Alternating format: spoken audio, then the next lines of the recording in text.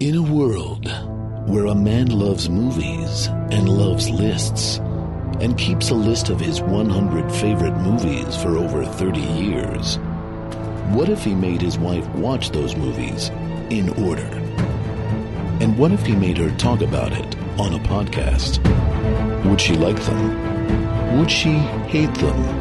Can this marriage possibly survive this podcast? Find out what will happen in a world called Craig's List. So, you want to be a contestant on the Craigslist podcast? Yes, sir. It's a very popular podcast. I know. I watch it all the time. Oh, you watch it? I listen to it all the time. You listen to it. That's great. That's great. Yeah. People are getting a little tired of Carla. So I've read.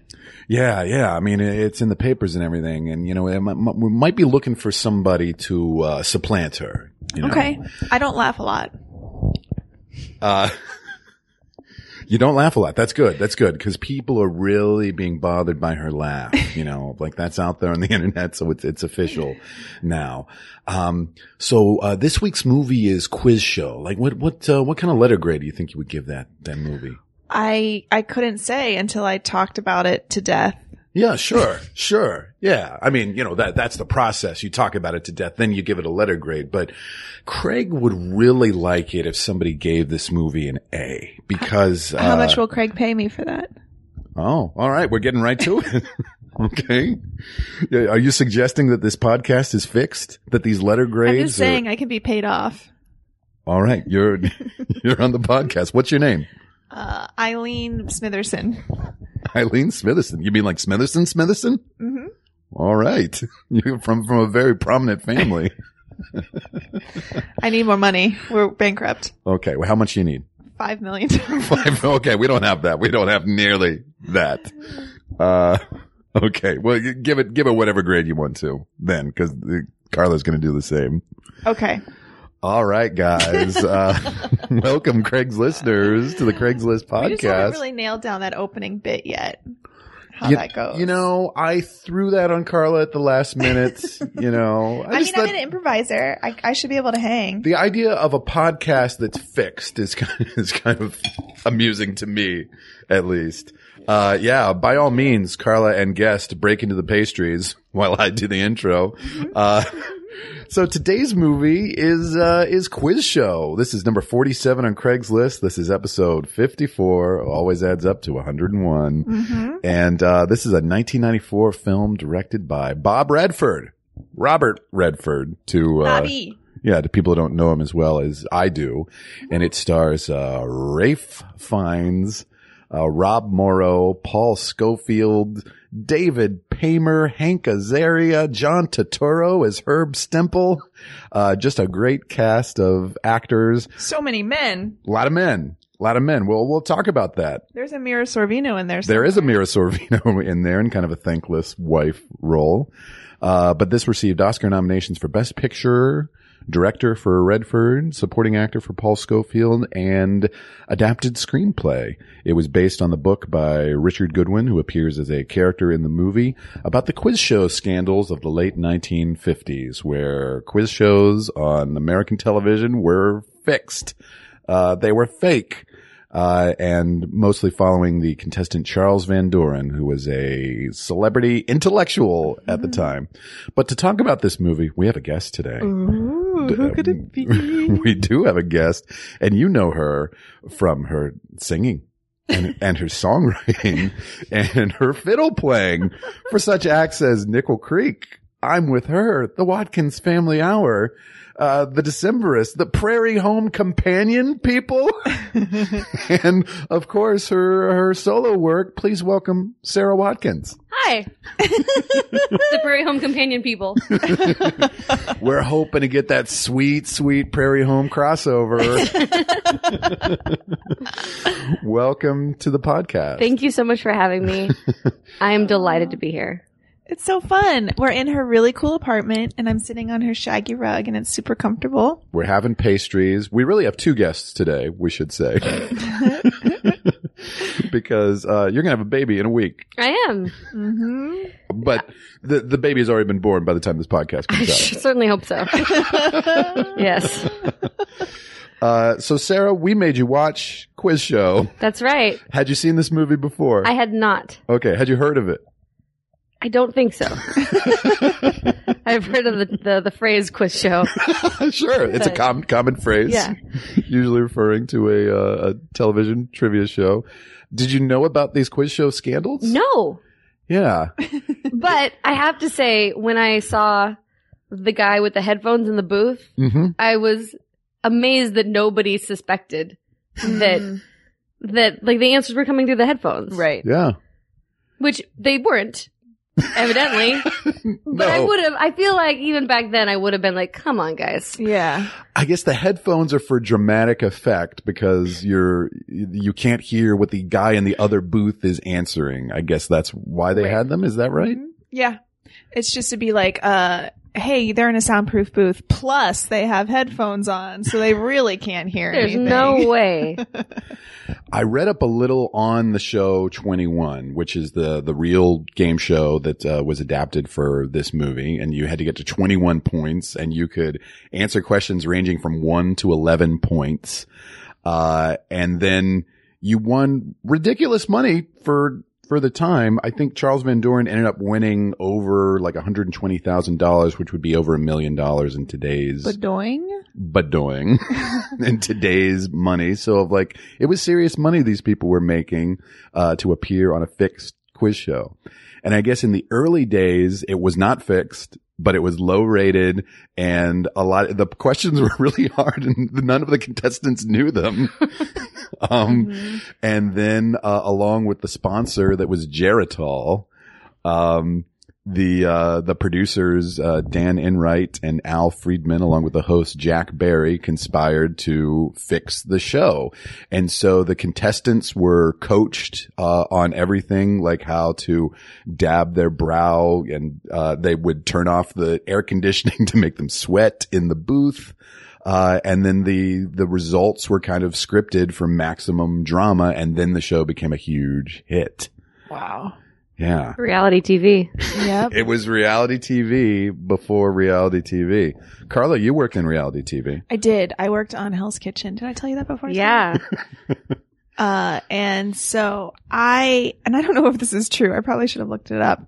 But when I worked on that show, I would be in the booth watching the challenges happen, and there'd always be somebody from Standards and Practices there watching the producers watch the show. And so there was one time where one of the producers told the PA on set to do something, and I don't know what it was because I didn't have headphones on. I couldn't hear. Standards and Practices got up from the back, went up to her and said, "You cannot do that. You are not allowed to do that." And so it was like a whole thing where I guess this producer was trying to influence the results of the challenge in some way. Yeah. And Standards and Practices immediately, and they worked for the network, I believe. Yeah. And so, but anyways, and then I thought, I wonder if this is because of Quiz Show. Is it? Wow. Yeah. I feel like it was. Yeah, I think so. Because this was a huge, there were congressional hearings in the late 50s, not only about 21, but about a lot of different quiz shows that were doing this on the air at the time. And then game shows went off the air for years. Like they just didn't have them because people didn't trust in the results, and they started to come back more in the late 60s with Jeopardy, the original version of Jeopardy. And then the guys who created 21 came back with the Joker's Wild and made millions of dollars. So funny. In the 70s. So even they were not out because they kind of fell on their sword, to absolve the sponsor and the network of any responsibility. So did 21 take the brunt of the hit, do you think? Or was it just kind of across the board? I think because it was the biggest hit at the time, or the most successful show. Yeah. I mean, it probably was the most prominent show, but I think there were other shows that were taken off the air as a result that were also fixing results. That's so fascinating. So yeah. So, when people would say, "Oh, Hell's Kitchen, I think that that's fixed." I know that it's not. All right. They can't fix it because it's a game show, so they legally can't.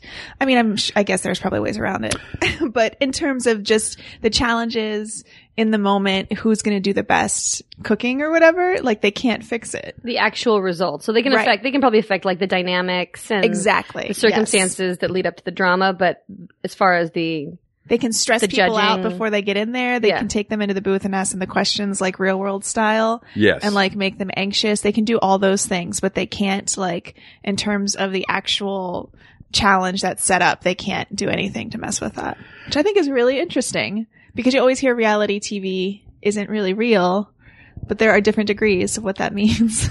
But at the end of the day, Gordon Ramsay makes the choice of who to kick off, right? Yeah, maybe. I don't remember. And so that can be like the producers like, might be time to get rid of this guy, right? You just got to fix it right. Yeah. Oh yeah, because it's not based on the challenge who stays. That just helps influence it, right? Yeah. Fake. It's all fake.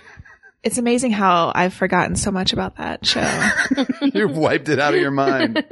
Also, I just really love the Great British Bake Off. And so now all I can think about when I think about cooking shows is that show. Do you watch that show, Sarah? I have watched it. I love it. It's so great, right? Oh, it's so good. Evidently there's a new season with new judges and things. Oh yeah. Yeah, I haven't that- seen yet. Except for Hollywood. That hasn't aired. Yeah, Paul Hollywood is still on. That hasn't aired in America yet. I think there's two versions, right? Isn't there the one with Paul Hollywood and then there's something else? And then the hosts and Mary have splintered off for their show Maybe not. I too. don't know. I'm not convinced that I know all the details, Yeah. but what I have watched from previous seasons has been wonderful and delightful, and Yeah. I love it. The Well- internet will correct us. They'll let us know. Thank you. Thanks, Internet. Well, it's so British and gentle, you know, Yeah. of like, it's actually sweet.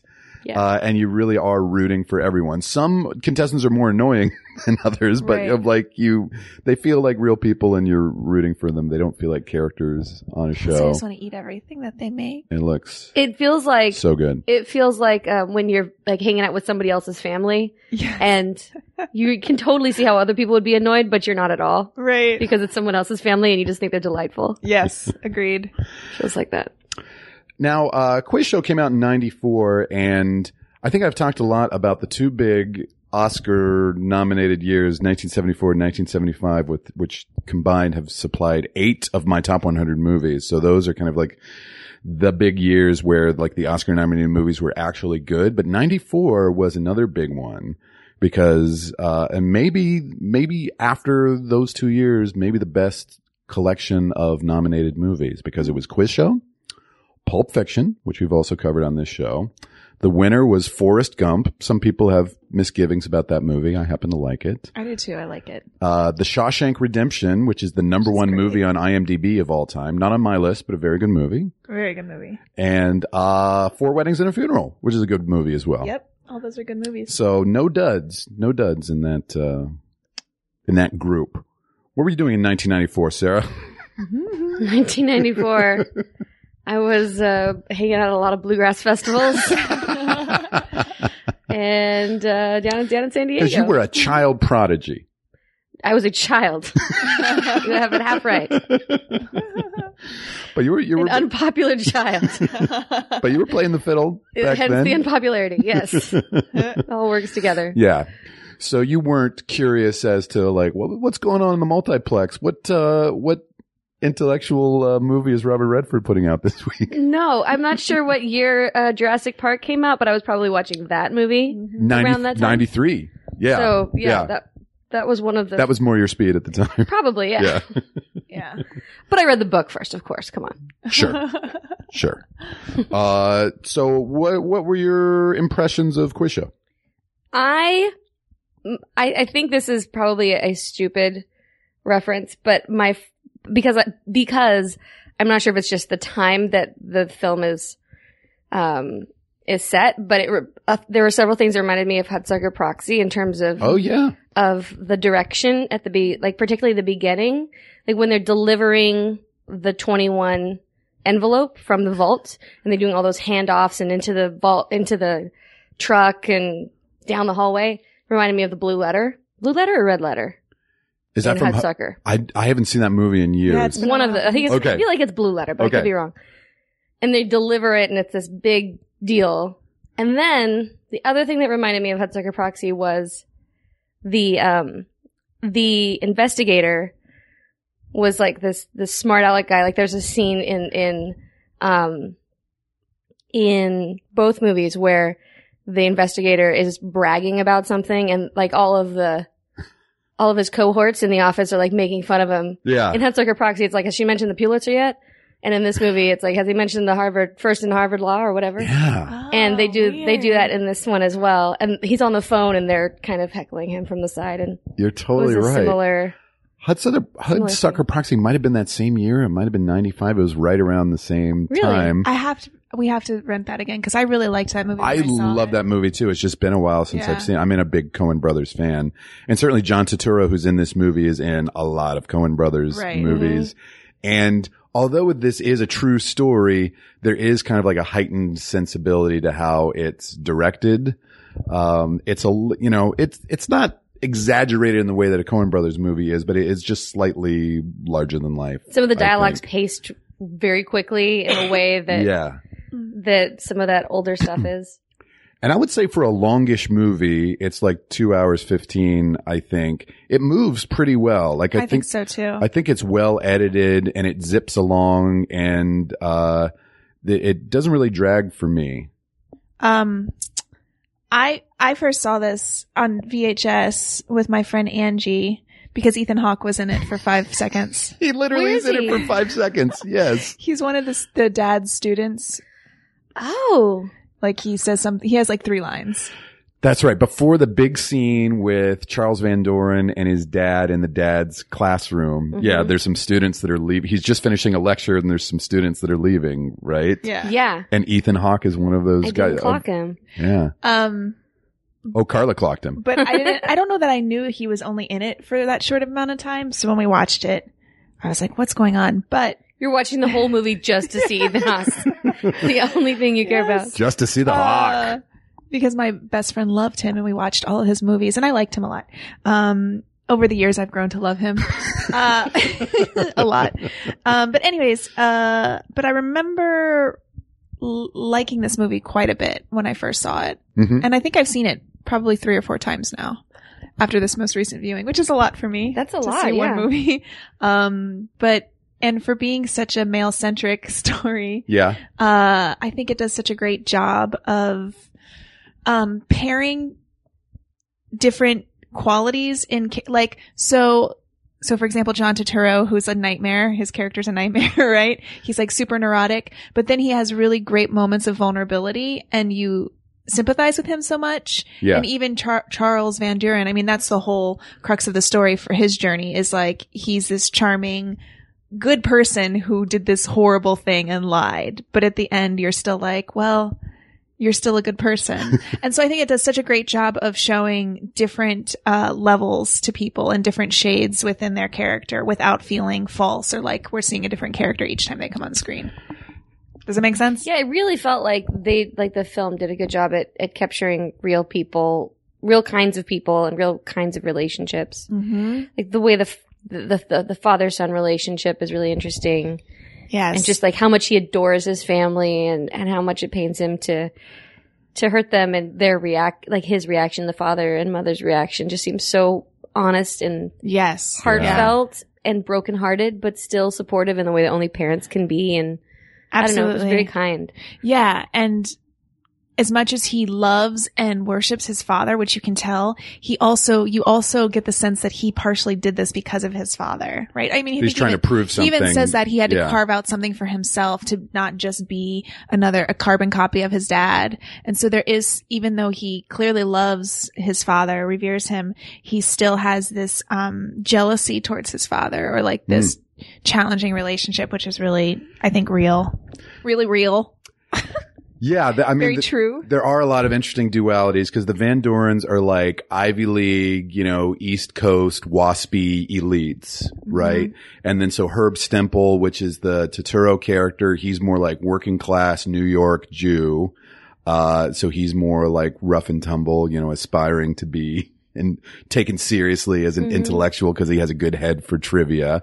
And then, Richard Goodwin, the Rob Morrow character, is, also a Jew, but Ivy League educated. So he kind of like can converse in both, worlds. Right. You know, so, you know, he's got the Ivy League connection with Van Doren, but he's got the Jewish connection with Stemple. And even his character who like wants to do a good job is pursuing this on his own, trying to find out the truth. He can't bring himself to hurt this guy that he's just Charles, who he's become friends with, even though he thinks for sure he's lying. yeah. So interesting. a lot of emotional stuff for a bunch of guys movie. You know what I mean? Yeah. Well, it takes a lot for Carla to like a movie, you know, without a prominent female character. There's a few wife characters. Yeah, and I'll even stick up for Mira Sorvino's character, her place in it, which is kind of the voice of reason, of like, stop being a pussy and go after Charles. He's the one who's going to unlock the case for you. Yeah. Like, I liked that scene a lot. Mm-hmm. You do get the sense that her and Rob Morrow, who plays her husband, are like they're, you know, intellectual equals and like a real partnership. From the beginning, you get that sense. Like Yeah. when she's on the bed, like doing the quiz and sort of, you know, Yeah. it felt like a very appealing relationship. Mm-hmm. Yeah. I like Mira Sorvino. I do too. Yeah. I think she should work more often. And then there's Herb Stemple's wife as well, who gets tromped on by him all the course. time. You know, She's so great in this too, that actress. She's Yeah. very good, and she's worked a bit over the years. I don't know her name offhand, but I think she's very good and believable in this. And he's so mean to her throughout the whole Yeah. movie. She kind of sticks up for herself though. Yeah. And, yeah, that was a moment where you felt bad for him, was when she finds out that he was getting the answers too. Right? Yes. Yeah. Like she knew he was taking a dive when he loses on Marty. But I think she didn't know the extent to which he had been fixing the games. And so when he admits it to Dick Goodwin, of like, you catch her reaction to it and she's just devastated. Yeah. Yeah. And then there's, Van Doren's mother, which is a smaller part, but, she's played by Elizabeth Wilson, who played, Dustin Hoffman's mother in The Graduate. What? Another famous mom role. Well, ladies, I have to tell you that Robert Redford and Paul Attanasio, the screenwriter, did fudge the timeline a bit for this movie. So they took some dramatic license in telling the story to make it a little more dramatic. How do you feel about that, Craig? Well, I think it works great as a movie, but I think we should note what really happened in history. So in the movie, Herb Stemple, as I mentioned, takes a dive on the question, what movie won the Academy Award for Best Picture of 1955? The correct answer is Marty. He answers On the Waterfront. Marty is a movie about a working class New Yorker. So it would have been like this guy's favorite movie. Right. Certainly. In reality, that was a question that Herb Stemple was asked during his first match with Van Doren. He did, take a dive on that question, but that's not the question that he lost on. As a matter of fact, Stemple and Van Doren tied 4 times. Oh. So they tied at 21 4 times in a row before they finally had the match where Stemple lost to Van Doren. So they actually to build up the tension. They So they did try and they let them try and do it honestly, or not honestly, but they let it. It was all scripted. It was all scripted the whole time. It was all scripted, you know, so it's like, it's another tie. Tune in next week to find out who wins. Those little stinkers. So I think for the movie, we probably don't need to see 5 different nights of them playing the game together to get that. So I would just like to say, I did think this when we were watching it, whenever that was, yesterday, the day before. It starts right away. Like, it jumps into the action. And for not being like an action movie, it's very active right away. yeah. So it's, there's no like convincing, is it Stemple? Is that what you said? Herb Stemple, yeah. Yeah, there's no convincing him to take a dive or anything, for too long. Like, it just kind of, it doesn't Doesn't draw linger. anything out, yeah. It just kind of goes for it. which I really thought it was liked. such an interesting opening scene with the car buying. Yes. And then it was just that it's such a surprising choice for me, I feel like, because yeah. in the context of the rest of the movie, I watched the beginning of it again, and it's interesting to start with that character and this car that doesn't ever really come back into the story, but they end with Sputnik. And I was wondering if that was the goal, was to somehow like find a way to set the tone and the time and the quote of America's in trouble, something to the effect of America's in trouble. Yeah. Yeah. Well, it's an interesting time that in those early days of TV, TV in general was going for more of a intellectual tone. Like they would put on live plays all the time, you know, noted playwrights and authors would write things for TV. Quiz shows were big. And so this was a time when we were in a space race with the Russians and like post-war, there was kind of a brain race as well to be the smartest country, you know, and schooling was really being pushed hard. How far we have sunk since then when people are kind of derided as elites, you know, when calling somebody an intellectual is an insult, you know, when saying that, because you have book learning, you don't know anything. Right. You're not a real person, you know, and it was the opposite at this time when, we cherished people who were smart, even if they were faking it on a quiz show. Even if they had questionable values. Yeah. Can I jump on this? Because I'm so glad you brought that scene up, because I forgot about that scene. And I think it has everything to do with what you guys just said in terms of setting the stage for television and where America was. But I also think it sets the idea of this investigator. What's his name? Dick Goodwin. Dick Goodwin, and how Dick Goodwin. because he's like he's got a Boston accent. I don't know if you noticed that, Carla. I did. I noticed it. But he's like such a grounded, realistic person. So it's interesting that the first time we see him, he's sitting in this car that he's not going to buy, like this fancy car, smoking a cigar, right? And I think it gives you the idea of like, he's going to be able to sympathize with why Charles wanted this lifestyle, even if he wouldn't have made that same choice. Yeah. You know? It's an odd scene, but it's a smart scene. Yeah, like he's into fancy things. He likes that stuff too. And so you can get a sense of why he would feel bad for this guy. All three of those main characters are trying to define themselves as find their individual sort of ring to grab. Yeah. Yeah. And they're pursuing these like oddball ways to just kind of stand out and get from under the thumb. Totally. And the American Dream. They're pursuing the American Dream, which is owning a big ass Cadillac and listening to Bobby Darin, you know. I also another thing, you know, we open the movie with the famous Bobby Darin version of Mac the Knife, you know, and you know, which would have been a big hit at the time. And then at the end of the movie, they bookend it with Lyle Lovett doing a cover of Mac the Knife. But it's like, it couldn't be more different because, you know, the Bobby Darin version of like, it's big band and it's boisterous and, you know, he changed some of the lyrics, you know, to make it more palatable of like, and you kind of like, wait, is this song about a guy murdering people? You know, but of like, you're enjoying it so much, you don't really think about it. And then so the Lyle Lovett version at the end is the original Three Penny Opera lyrics, which are more, you know, blunt and, violent. And it's kind of like slow and creepy and it's with shots of an audience laughing. And so maniacally. Yeah. So it's kind of like, here's the cleaned up version, you know, made palatable for a mass audience. And like, here's the real version, with, you know, the truth, you know, the violence at the end. I had no idea the lyrics were different.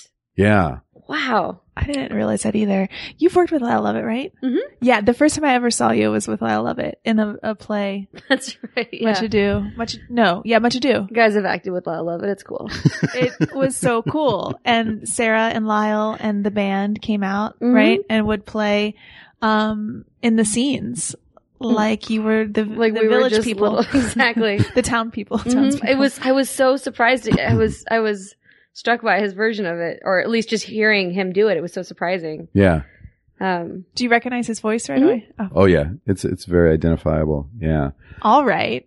Well, How could you not? How could you not know? Back off, please, buddy. Carla. I can clock Lyle Lovett. And the other thing that they fudged was the scandal. The congressional hearings didn't take place till 3 years after Van Doren had been on 21. Okay. So that's that another way makes they sense. fudged the timeline. So Van Doren had his run on the show, and then I would have done that too. I would have fudged that too. Yeah. Yeah. I think that That makes was a lot of Bobby. sense. And then so the whole thing of like Dick Goodwin becoming friends with Van Doren while he was still on the show, that didn't happen. Right. Goodwin then started investigating Van Doren, a few years later, and they struck up a friendship.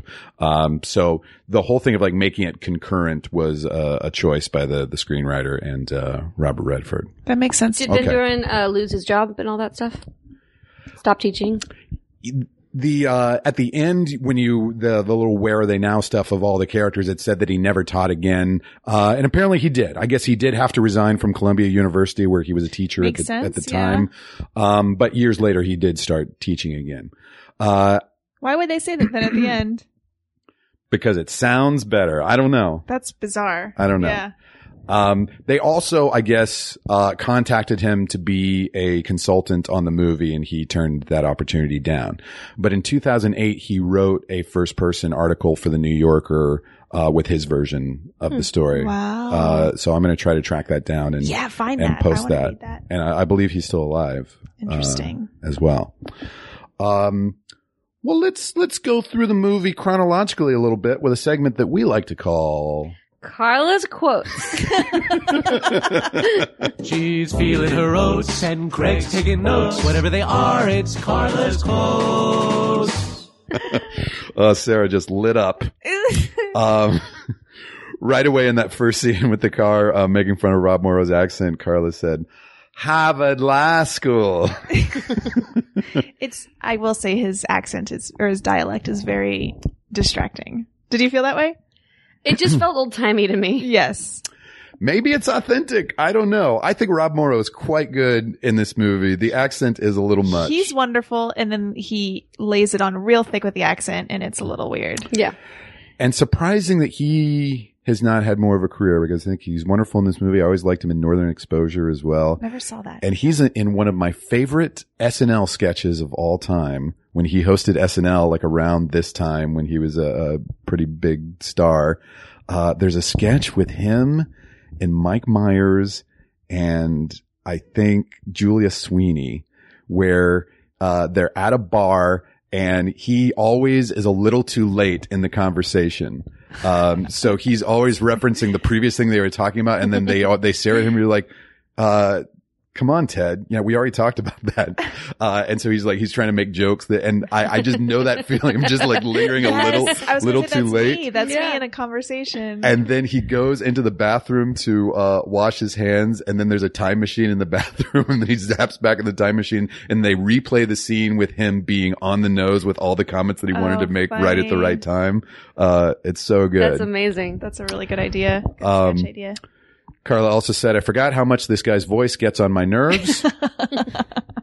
I just realized now that like a lot of what I associate with like an old-timey kind of movie is bad accents. Right. Like, Well, because like Katharine Hepburn and all those people sounded that way, right? Yeah. right? Like that was authentic, right? Please don't take Katharine Hepburn away from me. I mean, I love her, but what was the dialect that Must they have had been- to learn in theater school? I think it's called Mid-Atlantic? the Mid-Atlantic dialect. And that's what Paget does with the Right. Sadie Doyle voice and Thrilling Adventure. It's literally what they taught to all of the studio actors at the time, some of whom were more, rural, some were more working class, Yeah. so they're literally like remaking. But it's not a real dialect. It was something they no, created. it was something they made up for the movies. I think Katharine Hepburn is legit. Like that's her Right, like voice. East Coast like kinda, yeah. maybe she played it up. Elite. Maybe she played it up after a while, but she literally was East Coast, New England elite. But I think for a lot of those people, it was something they had to learn Yeah. in classes with the movie studios. To be glamorous. He sounded a cross between that and a Kennedy to me. Yeah. You know? And then he worked for the Kennedys. He was a speechwriter, speechwriter for JFK, and then he worked for RFK as well. Not Rob Morris. They were like, you talk like us. Oh, the real person. yeah, Richard Goodwin. Got it. Yes, eventually worked for the Kennedy administration, and then I guess he wrote Lyndon Johnson's famous civil rights speech as well. Wow. And he's still alive as well. And then his wife is the famous historian Doris Kearns Goodwin, Okay. who we've talked about many times on this historian. podcast. I don't know any famous historians' names. Who are you? One other bit of trivia about that opening car salesman scene. The car salesman was played by Ernie Sabella, and he also had a famous role in a 1994 movie. He played Pumbaa. In The Lion King? Pumbaa is the warthog in The Lion King that sings Hakuna Matata. What? Yeah, so What? That's amazing. a little Ernie Sabella trivia. Sarah's like, thank you. When we cut to the show, where we see, all the tension of just like getting ready for 21 is like pretty well done too, and they see people sitting down at their TV sets all across the nation. You see a group of nuns that are sitting down to watch it, So again, it's played up a little bit, but it's really well done. And then you see Jack Barry, the host, kind of like doing vocal warm-ups to get ready. And that actor is Christopher McDonald. And Carla said that guy always plays a creeper. He's immediately Yeah. unappealing. Yeah. It's so weird. Like he's like, I guess a good looking face, Right. Yeah. but there's something that he Smarmy does and- that is just, yeah. It feels aggressive and scary Yeah. to me. Yeah. Well, wasn't he was either Thelma or Louise's husband. I forget which I one. wanted you to stop Right? with Louise. Yeah. He's Gina Davis's abusive husband in that movie. So maybe that made such an Honestly, impression on people. that's what I was about to say, is it feels like he's abused women in movies, but I didn't want to say that out loud. So, okay. So there you What's your go. feelings, Scarlett? Right. Do you guys remember Geritol? Yeah, I think I remember it as a cultural reference, and it probably was. I don't think it's been sold in my years. grandparents either talking about it or having it or something. I think what I remember is watching the Lawrence Welk show with my grandparents, and Geritol was a sponsor for that.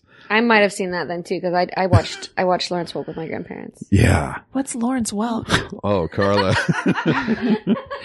It's bizarre. But it was on the air for like 40 years. Yeah. And I think it was syndicated. It might have like been on regular TV like in the 50s or whatever, but he ran probably into the 80s. And then let's hear Sarah's version. and What's then your I'll- version? My version's very limited because I only watched the reruns every once in a while, and it wasn't necessarily up my alley. It was just on. yeah. And but it's where are they? Are they Dutch? Are they like? Is he? He's American. I think he was from North Dakota. What?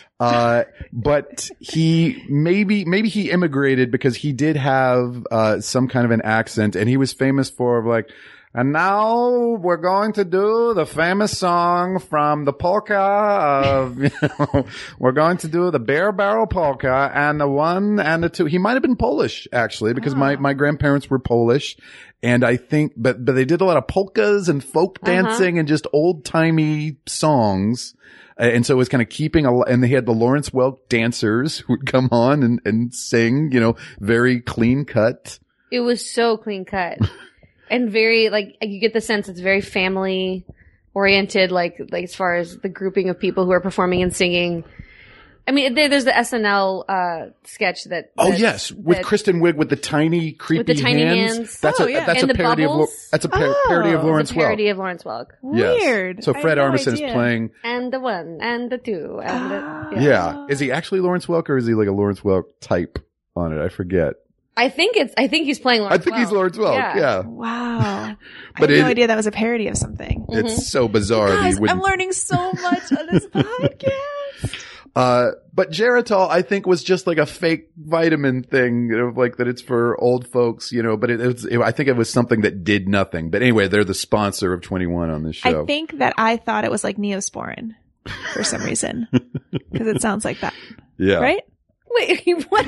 First of all, what sounds like Neosporin, and also you Geritol. thought Geritol does sound like Neosporin, and what you thought Neosporin was a sponsor? No, I thought that Geritol was like some sort of medicated gel for cuts. Sure. Okay. Okay. Which That sounds- I don't know why, but that's I buy that. If you had asked me what it was, Yeah. I would have said that first. I buy that.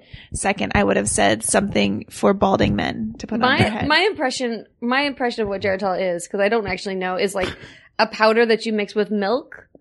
Oh, kind of like Ovaltine. I just realized that's my idea of what it is. And Ovaltine. Also from generations gone by. Yeah, Ovaltine, I think, is another one of those like old timey sponsors. Brought to you by Ovaltine. Yeah. So all the TV shows at the time would have sponsors like that. Anyway, the president of Geritol, played by Mr. Martin Scorsese. Oh yeah. And maybe, he's had cameos in a fair amount of movies as an actor, but this might be the most screen time he's gotten as an great, actor. too. He's really good in it. Wow. Typical fast talking Scorsese. Yeah. And he's just the smarmiest, sleaziest guy. He fits in really well. Yeah. With the style of the film.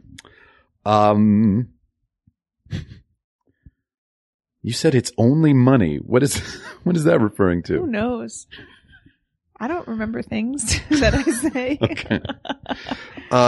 Maybe One- I was talking to you. It's only money, Craig. Oh yeah, we were just worried about our finances. Yeah, that had nothing to do with the movie. Yeah. It's all bleeding together. We'll be all right. Paying 2 rents in Portland and LA, we'll be fine. There is a weird thing on the show too, and I tried to read, I was trying to cram stuff about the Real 21 this morning to learn this, but it also sounded like when you lost, the person who defeated you got some of your money, Yeah. right? Yeah. Yeah. Not the show's money, but you had to give up a portion of your earnings that you had earned before and give it to the person who beat you. I thought that was funny too. Yeah, I agree. It was like weird. I always, and then people always like to make the joke on Jeopardy when somebody finishes in the negative that they have to give the money to Alex at the end, but they don't. When John Turturro came on the screen, Carla said, "I love you, John. I love you." I love him so much. Why do you love John Turturro? He's just so great. He's just one of the best actors of all time.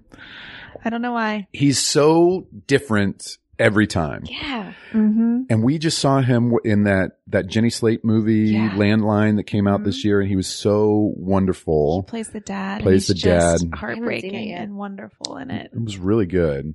And The Night Of, which he got a lot of accolades for last year. I was so happy to see him in those two things because I felt like he disappeared for a bit. Yeah. I hadn't seen him in a while. But this is a time certainly where he was working a lot with the Coen brothers and with Spike Lee at the time. And the first thing I remember seeing him in was Do the Right Thing in 1989, where he's the horrible racist brother, at the pizza place, and then Spike Lee, like almost knowing what a versatile actor he had, cast him in Jungle Fever next as kind of like a sweet guy who has a crush on this black woman, Wow. So like right away, those were the first two things I saw him in. And then, Coen brothers, Miller's Crossing and Barton Fink. And I'm like, this guy can do anything, So like, he's kind of playing to the rafters as Herb Stempel of like, he's making a big choice, Yeah. but it feels believable. He It feels pulls so it off. Totally does. believable. And again, even though he's he is so slimy and just doing everything for the wrong reason, even when he comes forward to expose the game show, he's not doing it because he thinks that it's wrong. He's doing it because they didn't put him on another show like they promised they would after, Yeah. and so he's just He's like, kind of petty. he's very in that way. petty and immature and insecure, but then he has these great moments of just being so sympathetic. Yeah. And he's just a guy who's never had luck. He's just this guy who, by circumstance has always been set in his place and has never been able to elevate beyond that. And it's just so heartbreaking. And then that last scene where he watches, Charles being, bombarded by the press. Mm-hmm. And one of the photographers recognizes me like, "Hey, let's get a picture with you two." And he's like, "No, can't you just leave a guy alone?" You never leave a guy alone unless you're leaving him alone. Yeah. He's Which is a great line. Great in that scene. Yeah. And you think like, oh, he's not such a bad guy after all. It's so good. Yeah, you're just aware of how he's been sort of like made fun of his whole life. Like you really feel the old schoolyard bullying on him, like the stain of that through his whole life. Totally. Then when That's a really good way to put it. Yeah. Especially because when he gives his testimony, is that what it's called in the trial? Yeah. Like everybody's laughing at him. Like even the people who are just sitting there watching are laughing at him, and he doesn't realize that they're laughing at him right away. It's so sad. And then to see the difference of how they treat Van Buren when he's up there. Yes. Because you really get the sense in Congress, you know, and like when the network president is up there, like he's talking about his golf game with one of the senators, you feel like this is this old boy, white male network, you know, that, you know, you can't break into, you know, and even Dick Goodwin, who's educated as a Jew, is kind of like outside their world, as well. When Ralph Fiennes came on the screen, Carla said, "Hi, handsome." He's so dreamy. He's really dreamy in this. This was shortly after Schindler's List, right? It was the year after Schindler's List. So, he was crazy because he was a repulsive Nazi in that movie, and he'd gained a lot of weight to have that big, thick gut, in Schindler's List, as well as Amon Gert. And then, this was the next movie that anybody saw him in, and you're like, what? This is the same guy? And for Robert Redford to have that kind of, I mean, I don't know if it was just Robert Redford, but to be able to like look at him after that performance in Schindler's List and be like, he could play this part, like this charming, handsome, lovable intellect or whatever. It's so interesting. Well, as produced, like it said, he produced it and directed it. Redford did. Yeah. So he must have had a huge hand in. I would think I'm sure. All that stuff, right? Yeah. We were looking at the most recent Robert Redford movie, which was not very good, but looking at the cast, there's like 20 amazing actors in it, and you really sense that like anybody wants to work with him, and that's why Ethan Hawke is on the screen for three seconds in this movie. I read at the time when after we saw it, we read that Ethan Hawke just wanted to be in a Robert Redford movie. He just loves Robert Redford. What's the most recent Robert Redford movie? It was a movie where he's in it as well, and it's with Shia LaBeouf. And he plays like a 60s radical who's been in hiding since like a bombing. And then, I think Shia LaBeouf is like an investigative reporter who's like trying to track Redford down. Julie Christie's in it, who's amazing. Susan Sarandon. Yeah. Terrence, what's his name? Not Terrence Howard. Terrence Howard. It's just an incredible cast. Brendan Gleeson. Anna Kendrick. Yeah. Brendan Gleeson. And it wasn't terrible, but it was like, it was just okay. Yeah, it wasn't great. He had a great start to his career with, he won the Best Director and Best Picture for his very first movie he directed, which was Ordinary People, which is another one of those dad-son emotional movies that gets me. It's not on my list, but it's very close to being on the top 100. I would love to be friends with Robert Redford. Yeah. I just love him so much. I feel like out of the three of us, you have the best chance. So try really hard over the next year and we'll check back in. I'm going to try so hard, you guys. When Herb Stempel is one of his many insults to his wife, he says, "My real expertise is pain in the ass in-laws." And Carla said, "Mine too." I was kidding. Don't worry. Bob and Martha don't listen to this. No, they don't. My mom does.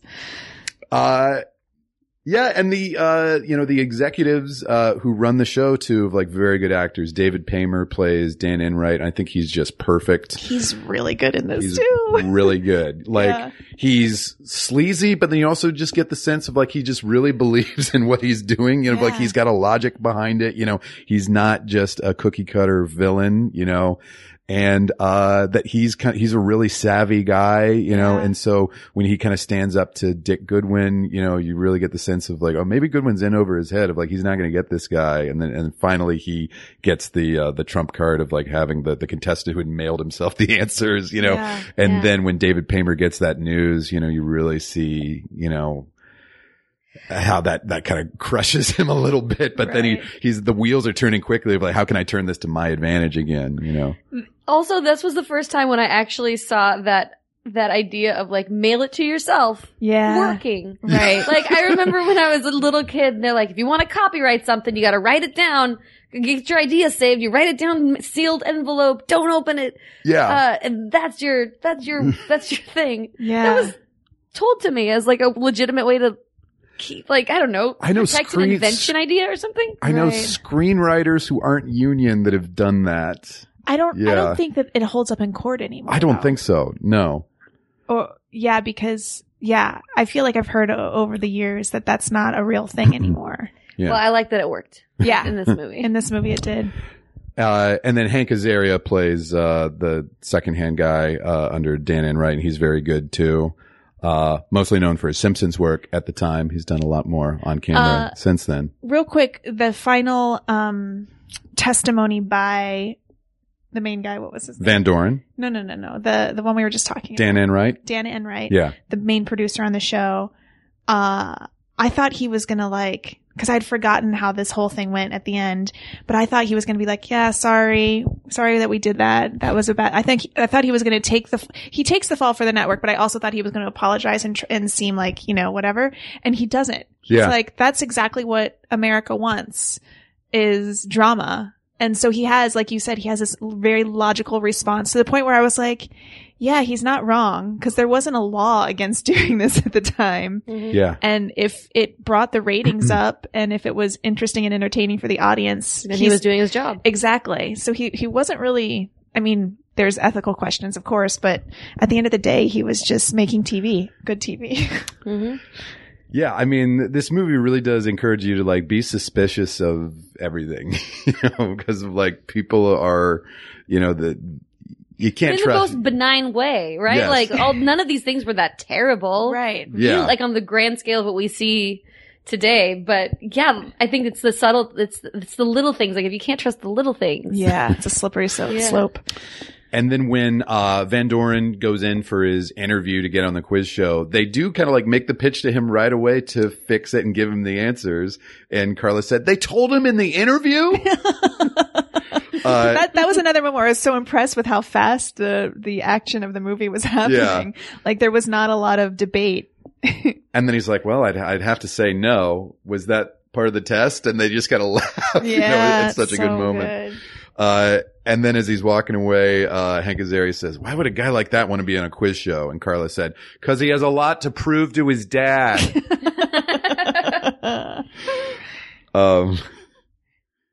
Yeah, it's dad issues again. I gotta say, I do have a bone to pick with the On the Waterfront versus Marty question because it really depends on how it's phrased.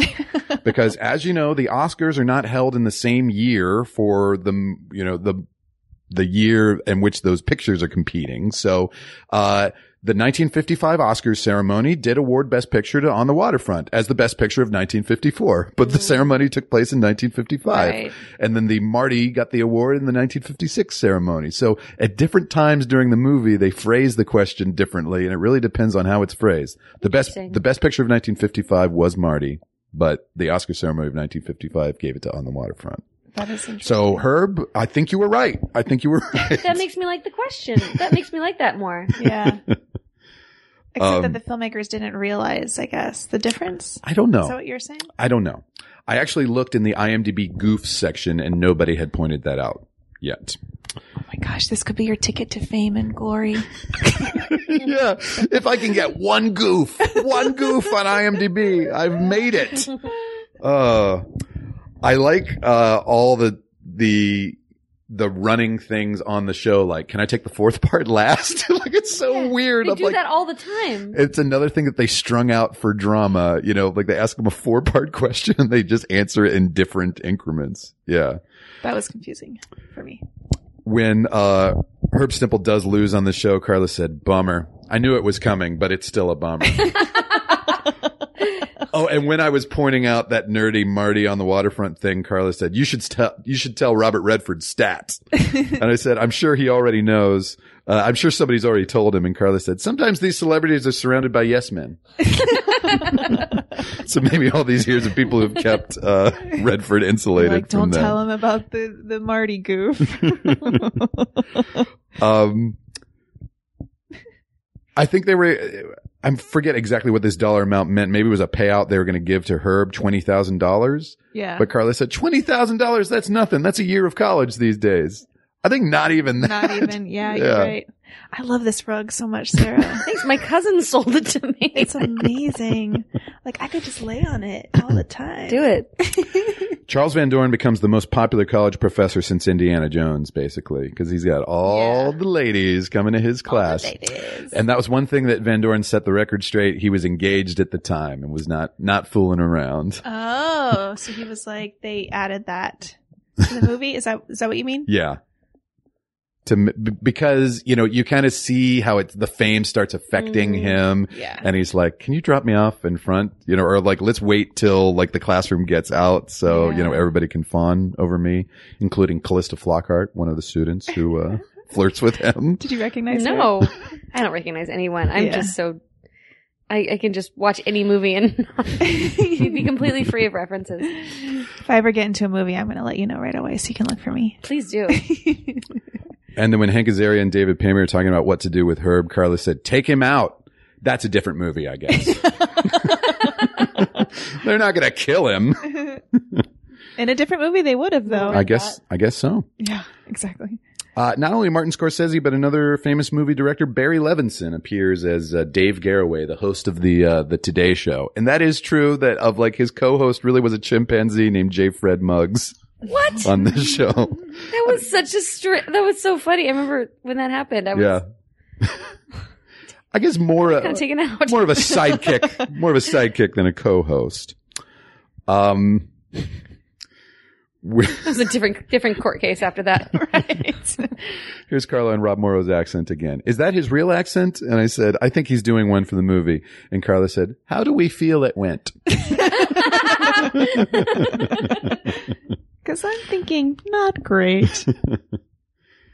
I will say, I don't want to give him too much shit. He's a great actor. Like, there were some scenes where he made me tear up for sure. Yeah. But yeah. This is the moment where Herb Stimple's wife finds out that he's been cheating on the quiz show. That is, Carla said, that's sad. You broke her heart.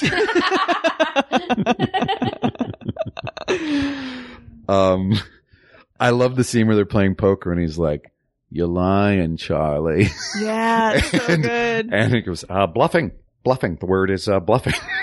Because he's talking about the quiz show and Ray Fiennes talking about the poker game. Was this during the confrontation with Martin Scorsese? Then why are you the one that's sweating? Oh no, it's with the network president who's a really, that guy's well cast too, because he's just like a creepy, man of industry kind of guy. He just feels like a businessman. He feels like a businessman. He just feels like all business all the time. All business, yeah. And so when Goodwin's confronting him, he's like, then why are you the one that's sweating? And Carla said, ho, huzzah, men. That was a good moment. It was a good moment. I remember that. Yeah. When Van Doren finally loses, he takes a dive, which the show doesn't know, and Jack Barry has such a great reaction to that of like, what? Because he's not prepared for him to lose. Then they bring in Dave Garroway and they make him sign his contract for NBC live on television. Yeah. And Carla said, what? How is business done like that? It's so good. Like they pressure him into. What was with that? Yeah. Like he loses. And he did it. It's so crazy. That moment was couldn't be true. I would have. Yeah, is that true? It is true. He had a 3-year, $150,000 contract to make appearances on the Today Show. But did they have him sign it live on the air? That I don't know. That felt weird to me. It really, like, I would have said no just for spite. Like, you can't. I mean, maybe not. Maybe these people have nicer manners than I do, but, like, it felt very pushy. Yeah. Yeah, it was very strange. Carla Not my favorite part of the movie. Okay. All right. Carla and Herb Stemple. He's such a gross person, which I guess is the point. Because he's always asking if he should get his teeth capped, and he's got like a dead tooth, that Turturro added for it. Of like, that's part of the grossness, right? Mm-hmm. I know I've said this, but I just want to communicate it better. Okay. Which is, I can't think of another, like, what's another good example of a movie that does this so well, where the two leads, so John Turturro and Ray Fiennes, are so opposite, but like perfectly opposite. Do you know what I mean? Yeah. You're not really rooting for either one. Exactly. Yeah. Like neither is the hero, but they both have sympathetic qualities. Craig's listeners tweet at us with your answers of like, what are those movies with Do you know what I mean? two equal characters that are in opposition? That's a really good point that neither one of them, there's really no hero in this movie. No hero, no villain. Justice. Justice is the hero. And then, he kind of like, he tries to keep Van Doren out of the congressional hearing, but then when Herb kind of talks about him, then everybody's like, oh, we gotta get Van Doren here. And then they kind of make Ralph Fiennes make a statement, and Carla said, he told you to keep your head down for 2 weeks, Van Doren. Why can't you keep a deal? But they didn't make him. That was the point. Is Van whatever his name is, Charles made a public statement. Yes. After Rob Morrow had said, keep your head down for 2 weeks. I don't want to hear from you. Wanted him to do, not his boss, the guy from the quiz show asked him to make a statement. Yeah, the network head. Right. Yeah. But that's what I mean. But I was under the impression that he did it so that he would get subpoenaed because he was ready to come clean. And that was the investigator's theory as well. That's right. Because Dick Goodwin says that, right? Yeah. He's like, why would he do that? I'll come after you. But then I'm like, he knows I'll come after him. Yeah. Because he had warned him, keep your head down. Yeah. Don't make any statements. Very interesting. A lot going on there. During that Ethan Hawke cameo, I said, that's Ethan Hawke. And Carla said, I just want it to be known that you never need to point out Ethan Hawke to me. I know he's in this movie. And the weird thing about it is that he really could be Todd Anderson, Ethan's character from Dead Poets Society. Yeah. Right? Because he's like at a prep, it's a college course, right? So it's a few years after Todd has left, Dalton, right? Oh, that'd be great. Yeah. And so now he's getting classes from Mark Van Doren. I almost said Van Buren as well. I keep saying Van Buren too. Yes. It's just the way it goes. So how about that big scene between Ralph Fiennes and Paul Scofield? They gave you the answers? They gave you the answers? It's just Did that make you cry? Devastating. No, but Cry a little bit. I don't cry unless I'm on planes. What? Watching a movie on planes or just flying in general makes you In cry? general, but absolutely, if there's a movie, I will be crying. Really? Oh, Explain that to me. There is something about the altitude that does affect absolutely. people. You're more likely to cry on planes, right? I think so. And also, it's a transition. A lot of times, if you're leaving for a long time or coming back, I feel like there's, for me anyway, you're already you're thinking about things, struck. and you're not necessarily like, I don't cry about like leaving home, but you're just thinking about transitions and life and big things. Right. Like all the time, I cry at airplanes.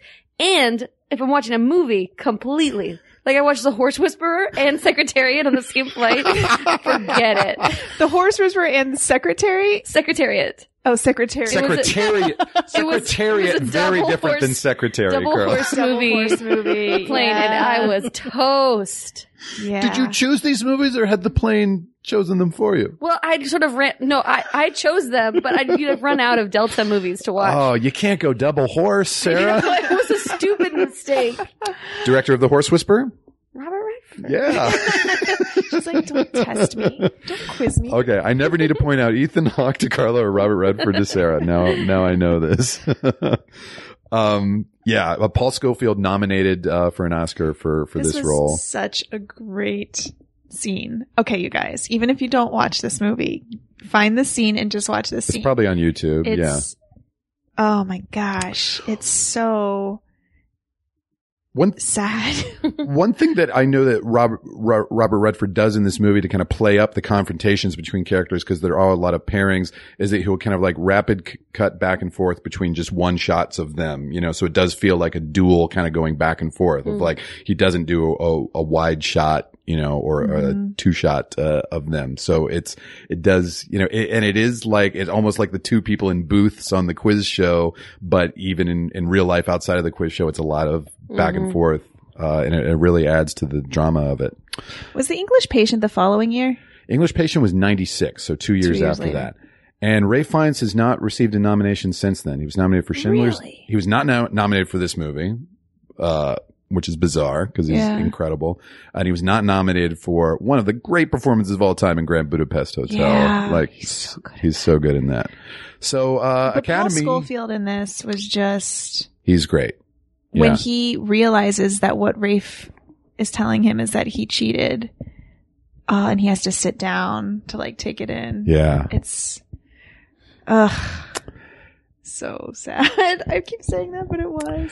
Now, here's something from the congressional hearing that's totally exactly how it happened. The statement that Van Doren gives is the statement that he gave, and then that senator, and then all of the senators are like, "Well, we want to thank you, sir, for making this statement." You know, and then there's one senator who's a little more working class who's like, "Yeah, thanks for making the statement, Mr. Van Doren, but you know, as an adult of your intellect, you know, shouldn't be celebrated for just telling the truth." And that senator really did make that statement. Really? Yeah. So that's not something they made up for the movie. That's I'm funny. so glad because it was so excessive hearing every one of those.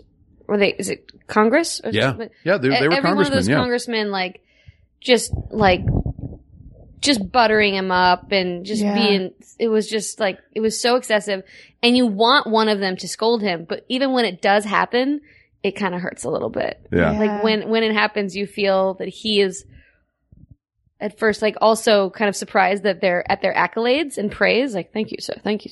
And then the one guy brings him down and you sense his, you know, it's just, but it does hurt a little bit. Yeah. I think that that's my favorite scene with Rob Morrow, actually, because the way that he telegraphs what's happening, he doesn't say one word in that scene. He's just reacting with his face. Yeah. So like when the senators are like, thank you, he's looking like, this is crazy. What's going on? This is absurd. Yeah. And then when the final senator says that, he looks heartbroken Yeah. for Charles. Oh, that's so good. I thought we were going to get television. Looks like television's going to get us. Oh, is that what the quote is? Oh, well, no, that's what Goodwin says. Oh, that's right, Yeah. what he says. Yeah, when he's talking to his coworker. That's funny because afterwards, at the beginning of the movie, he says it used to be that the man drove the car, now the car drives the man. That's in the beginning of it. Oh. yeah. Interesting. I'm so glad you remember so much about the beginning of it. I forgot all that stuff. Carlo, you want to give this a letter grade? An A. Nice. Whoa! What does that stand for? It stands for, oh gosh, I don't know. It stands for, all right, I love movies too. So even a movie with a bunch of dudes, If you do it right, I'm on board. yeah, if they're not shooting and killing each other. Even if they're shooting and kill each other, I could be on board. Okay. I just need some vulnerability. I just need some All right. Sarah, human emotion. Sarah, how about for you? My only complaint about this movie is it did feel a tad long to me. Yeah. It felt like they could have been, to hear you say it was 2 hours, 15 minutes, I feel like they could have cut about 15 minutes out of the middle of there somewhere. Yeah. Sure.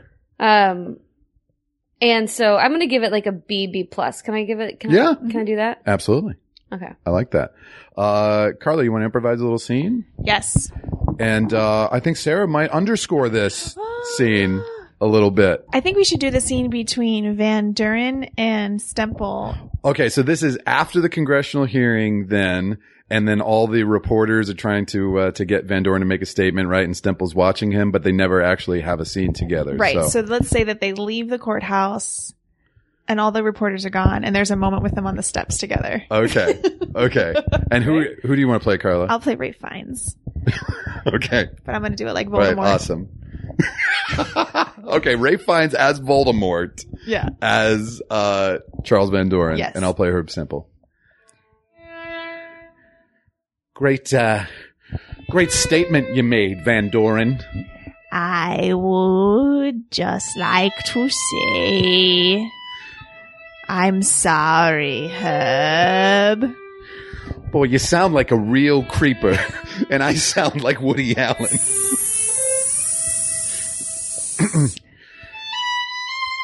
You know, maybe we should have a real quiz show where we have to answer questions that aren't given to us, huh? You want to meet me man to man in the quiz show field? You are more man than I could ever be, Herb. So what's next for you? Are you going to go back to being a college professor? Well, next I will go underground and I will hide for many years until it is time for me to rule again. Ask me who won the Best Picture in 1955. Who won the Best Picture in 1955?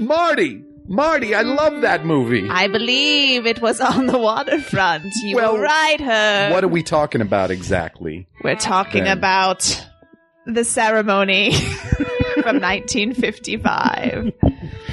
Hey, you wanna go out and get a Reuben? I would like to drink some children's blood. You know, the Reuben's the only entirely invented sandwich. Nobody's ever made up a sandwich other than the Reuben, apparently. Potter! And scene! That was so beautiful, Sarah. That was lovely. I was so moved by the music. I felt it I could barely improvise. very Voldemort to I me. wish I knew the Voldemort's theme. That would have been way better. I don't even remember what Voldemort sounded like, honestly. It was kind of in that. Yeah, it was in that World, vein. right? It was in that vein. Okay, good. Little Gollum in there Little too, Gollum. maybe. Sarah, this is going to come out in late October. Light. What's going on with you? So chilly out. Yeah. Do you guys remember that heat wave back Oh. in September? Oh man. Phew. Actually, in Los Angeles, it probably still is 90 degrees in late October. You're right. You got music coming out? You got tours? What's going on? I don't want to be presumptuous that this might actually happen on time, but supposedly right now there's a Watkins Family Hour podcast. Ooh. Oh yeah, I've heard about this might be in the works. Yeah. And I'm really excited about it. Sean, my brother, and I have this residency in Los Angeles that we've done for about 15 years now. And for the last little bit, we've been multi-tracking the shows. And so we put together this podcast that Bluegrass Situation is putting out. And it should be out right now. Amazing. Yeah. That's really exciting. Assuming all has gone to plan. So where can they find it? Do you know? Wherever you get your podcast. So like iTunes or whatever. Uh-huh. Okay, cool. iTunes, Stitcher. And it's called It's called Watkins Family Hour It is. Podcast. Okay, Yeah. great. Okay. Regardless, we will promote the shit out of it. Yeah. And what's your Go website? get that podcast that isn't out yet. What's your it's website out. again so they can find your tour dates? coming up? Probably, well, there's the SarahWatkins.com, and I'm in a band that's coming out next year called I'm With Her, and we'll be doing some stuff.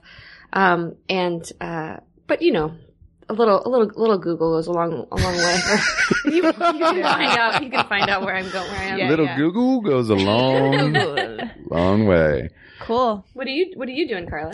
I'm in Portland and I'm wearing a sweater and it was raining this morning and I really liked it. And I'm at the Curious Comedy Theater doing stuff, which I don't really know what that means yet in September, but I'm sure I'm doing stuff in October. And I'm really missing Carla. We don't have any Orange Tuxedo shows until I get to Portland in November, but you can see me improvise every Thursday night at the IO West Theater at 9 p.m. in a show called Quartet That's right. with Gene Villapique and Tammy Sager and other guests. So that's... And you have a little part on a show called The Mayor, right? Oh yeah, if you watch the new show, The Mayor, I'm in at least 2 of the first 3 episodes and hopefully more by the time this podcast comes out.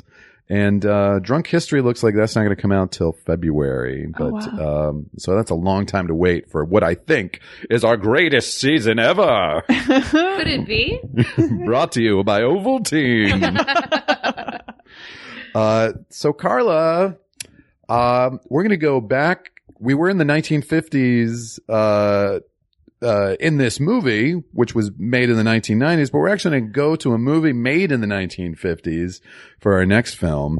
And this is directed by a gentleman from the Actors Studio named Elia Kazan. This would be On the Waterfront. It's not On the Waterfront. It's Marty. No, it's tell me. On the Waterfront is a very good guess. Streetcar Named Desire. It is A Streetcar Named Desire. Yes. Starring Mr. Marlon Brando, Ms. Vivian Lee, Mr. Carl Malden, and Ms. Kim Hunter. Yeah. 3 of the 4 of them won the acting award for this movie. All of them except for Brando won the acting award. But Marlon Brando, a revolutionary performance in one of the first examples of method acting on the big screen. And I've seen this movie. It's the Tennessee Williams play, A Streetcar Named Desire. I've seen it. What did you think of it? It's pretty good. Hi. Sarah's taking a picture. So Sarah, thank you so much for joining us today. Thank you so much for having me. That was delightful. Thank you for watching our movie. Oh, I'm delighted to be a part of this podcast that I love. Aw, that's so nice. She actually does listen to it, which is really nice. We've had other guests who said they listened to it, and I don't believe them. Ben Acker. But this concludes, I think, 7 podcasts in 7 days that we recorded that we've tried to cram in right before Carla leaves town. So we'll probably record the Streetcar and one of our other visits together in the upcoming months. And Carla's asking me to wrap it up, but I'm going to wrap it up. The list is an absolute good. The list is life.